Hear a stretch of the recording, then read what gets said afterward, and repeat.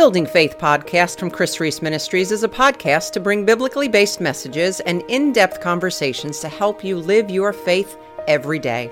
For more tools, tips, and teachings, check out our Life Church community by going to lifechurch.com, lyfe-church.com. Are you struggling with a toxic family member? Well, hey, my friend, welcome back to the Building Faith podcast. I am thrilled to be here with you today. I am your host, Chris Reese, and my mission, as always, is to help you to live your faith every day. Today, we are in episode 128, and we are talking about how to keep family members from stealing your joy. Do you have a toxic family member that kind of makes you dread the holidays? And maybe you do a great job in avoiding them all year long, but you twitch at the thought of having to get together with them on Thanksgiving and Christmas. Look, toxic people are all around us. Perhaps you've encountered them in your workplace, and you just strategically try to avoid them. Or perhaps they're actually in your church, and you conveniently take cover when you see them coming. Look, we all have our way of dealing with toxic people in our lives, and it usually involves some form of avoidance. But what happens when those toxic people are sitting at your holiday dinner table and avoidance is not an option? Romans 12:8 reminds us, if it is possible, as far as it depends on you, live at peace with everyone. And in my ministry and counseling practice, one of the most difficult times of the year is the holidays. And not for the loneliness that you would think, but for the stress that toxic family members bring. Look, a part of you wants to love this person, but you just can't handle the way that she or he treats you. So what do? So today I want to give you some do's and don'ts that can bring peace to your Christmas season and possibly to the relationship. For starters, don't get sucked in. Toxic family members often have a dysfunctional and possibly abrasive way of communicating.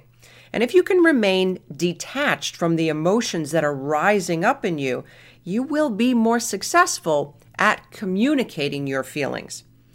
I know this sounds a little confusing, so detach from your feelings so you can communicate your feelings.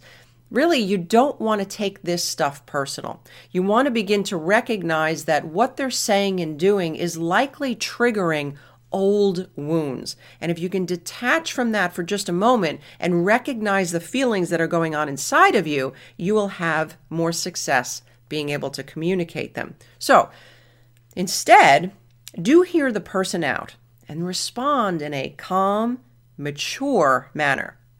It may help to take a few deep breaths.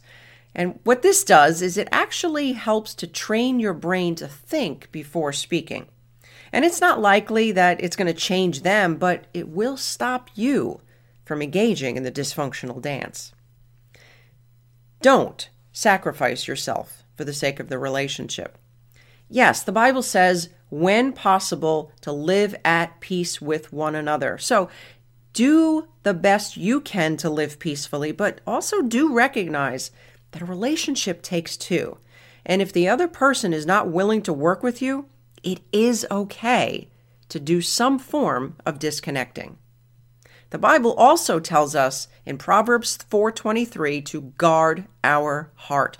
So there is no justification for staying with an abusive, hostile, toxic, manipulative person, regardless of his or her familial position in your life.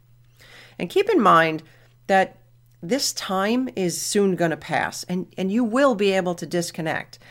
These people, on the other hand, they got to go home with themselves. The next, don't point fingers.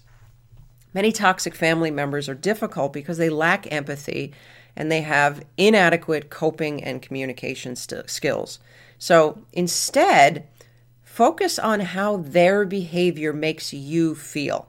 I want to challenge you to avoid statements such as, you made me, or you never, or you always.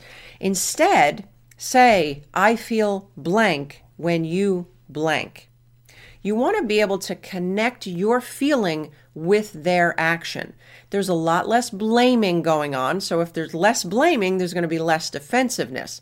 Now, I am not saying that you're going to get met with healthy, peaceful behavior.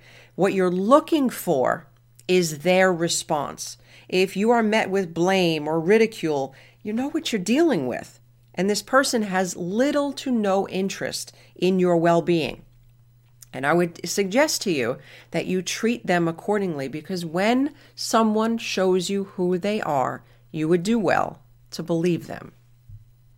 Also, don't feel as if you have to explain yourself. Justifying your actions is not necessary. I love the way the Bible says in Matthew 5:37, let your yes be yes and your no be no. So instead, do set boundaries and don't feel guilty about it.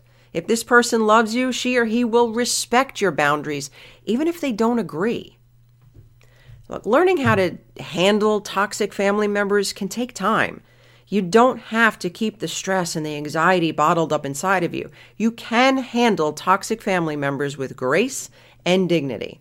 So do all you can to prepare for these interactions in advance. This way you can be armed and ready. How do you prepare? Maybe doing a little bit of research on some of their behavioral issues. It may actually link to a possible personality disorder. Perhaps go get some counseling on your own to heal some of those old wounds. If you don't have an open wound, then it's not going to hurt when somebody comes along and smacks it. So do all you can to prepare yourself, but be warned, don't make the mistake in thinking that because you got healthier, that this other person is now going to respond in the like. A lot of toxic family members actually get worse when you get healthy, because it actually exposes their toxic issues even more. So don't expect this to change. It almost never does, especially overnight. Your toxic family members may never change, but you don't have to let them rob you of peace and joy this season. My friend, Jesus came to this earth to reconcile you to your Heavenly Father, the Heavenly Father who loves you so much more than words could ever say. Your Heavenly Father who has exceedingly abundantly above what you could ask, hope, or imagine planned for you. Don't let someone else's dysfunctional, toxic behavior rob you of remembering what this Christmas season is all about. Well, my friend, that's all the time that we have for today. If you are struggling with toxic family members, I want to invite you to grab a copy of my free Toxic People Survival Guide. This is going to help you to identify and deal with several different types of toxic people. So, until next time, remember, all things are possible with God. For more information from Chris Reese, visit chrisreese.com/podcast. That's KRISREECE.com/podcast.